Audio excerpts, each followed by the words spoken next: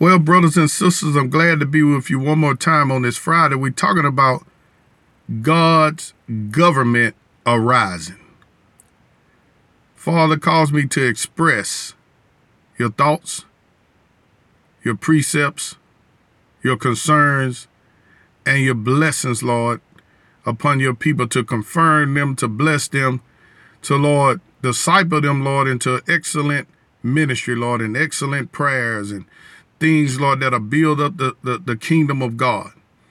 Lord, cause the expressions of my mouth, Lord, to be pleasing, Lord, to your heart, Father. In the name of the Lord Jesus. Amen. Well, one of the other things the Lord talked to me about was the power of unity.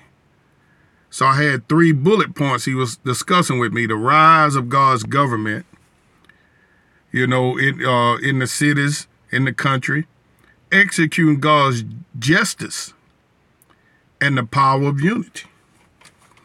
And so I've been touching on all 3 of those this week, but like I was talking about yesterday on the justice part, I don't want to be misconstrued. I'm not talking about standing in judgment of people that is in sin, because we want to be full of love and compassion. I'll give you an example. Somebody told me recently, right? I we had a little party for my wife, for her birthday. And somebody told me to say, well, Derek, if you want them to come, you got to have some alcohol. And of course, I don't drink or whatever. But I'm a connoisseur of wisdom, though. I don't necessarily dismiss people. I'm not religious. The Lord has delivered me from the spirit of religiosity. So I listened to him, and I didn't give an opinion. I was listening. And so when I was in a subconscious state, the Lord told me, he said, alcohol is a stimulant. I said, okay. I was just listening.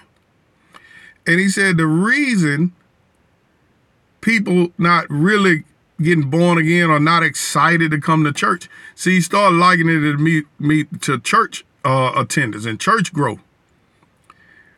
It has to be a stimulant there. It has to be a stimulant at the church. It has to be a stimulant at the party. See, the party alone, just the food alone, the people eat and go home, but the alcohol stimulates them to act a little different. So now you remember, right? In the upper room, they was in the upper room 10 days. What were they doing? They was praying. And so after the atmosphere got stimulated, when the Holy Ghost fell, it said the men, they act like drunk men. And what did Peter say? These men are not drunken as thou suppose, but this is that which was prophesied by the prophet Joel, that I pour my spirit out upon all flesh, and your sons and daughters shall prophesy. So the Lord was showing me all that, and I asked him in the spirit, I said, well, what would be the equivalent of the stimulation on the Lord's side? He told me prayer. If you want to change the atmosphere in any place, you're going to have to pay the price of prayer. That's the price. That's the price. Enter to God's courts with praise and thanksgiving, right? And then you pray. Prayer is the mechanism that's going to stimulate the people. It's like the wine. So he started showing me that the stimulation on the natural part, people need stimulation for a part. They need alcohol, right? And on the spiritual part, they need prayer. Now, to go further in his revelation, Jesus was at a party, right? And when he was at the party, he didn't say, man, all y'all around here drinking and getting drunk. Did he say that? They was getting drunk. Did he say anything about them getting drunk? No. He didn't say anything about it. I believe sometimes we too religious. And then when they ran out of stuff to get the people drunk, right? When they ran out of wine, they can't ask Jesus, get these people some more. Hey, you need to make a trip to the corner store, man. We out of wine. He said, he took care of it. He turned the water into wine so they'll have a stimulant. Now I'm speaking spiritually. Don't let your natural mind overtake you now. I'm speaking spiritually. First of all, Jesus didn't have a religious spirit. He hung around people and didn't judge them. He didn't say too much. And after a while, they'll ask him, hey, will you heal me? They'll ask him questions. Then when they followed him, his spirit transferred unto them. He didn't ask them to stop doing anything. They just had to add a person. I talked to people recently. They say, I want to stop this. I said, don't try to stop anything. You need to add somebody. I hope people catch this. When you get a relationship and start talking to the master, the Lord Jesus Christ, his spirit, you just talk to him. Lord, I love you. Lord, how about taking this away from me? He ain't going to even tell you to necessarily say, hey, you need to get rid of that. You're going to want to get rid of it when you come into his presence. How many understand that? And he's patient, long-suffering. Let's go to Genesis, the 11th chapter. And the whole earth was of one language. This is Genesis 1, and of one speech.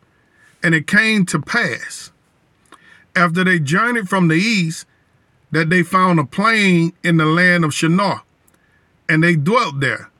And they said one to another, go to, let us make brick, and burn them thoroughly. And they had brick for stone, and slime had they for mortar. And they said, go to, let us build us a city, and a tower, whose top may reach unto heaven. So they wanted to go to heaven, but they wanted to come up another way.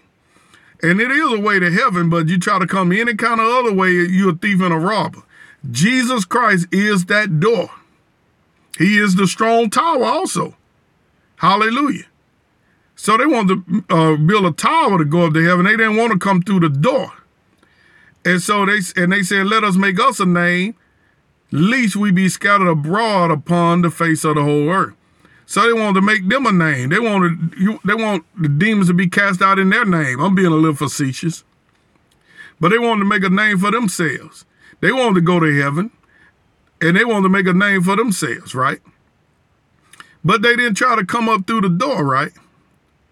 They didn't you try to come up any kind of other way.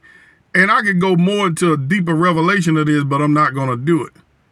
Because it's more to that than meets the eye. But anyway, and the Lord came down to see the city and the tower, which the children of men built.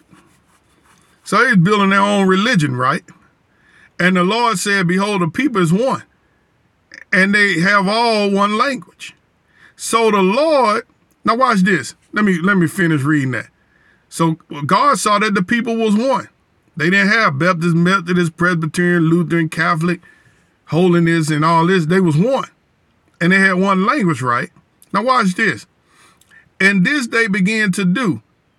And now nothing will be restrained from them which they have imagined to do. Now, when people are on one accord, right, they can do anything, whether it's good or evil.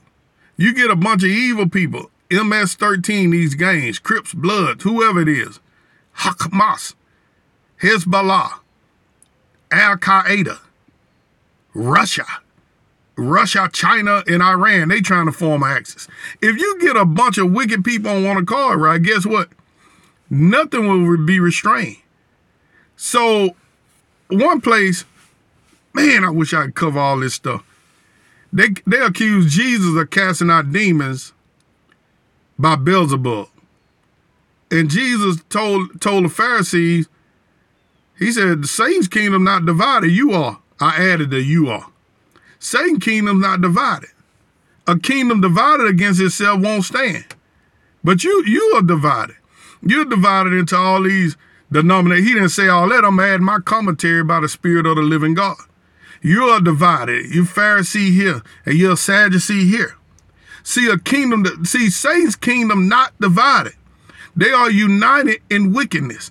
That's why a lot of times when all the countries will invade Israel, God will confound them and speak confusion to them and have them fighting one another. Now the Christians can't fight one another. We got to look past the doctrine differences and this and that, and we got to unite and pray for righteousness. I got a lot to say. I've only just begun. I'm out of time. Be blessed.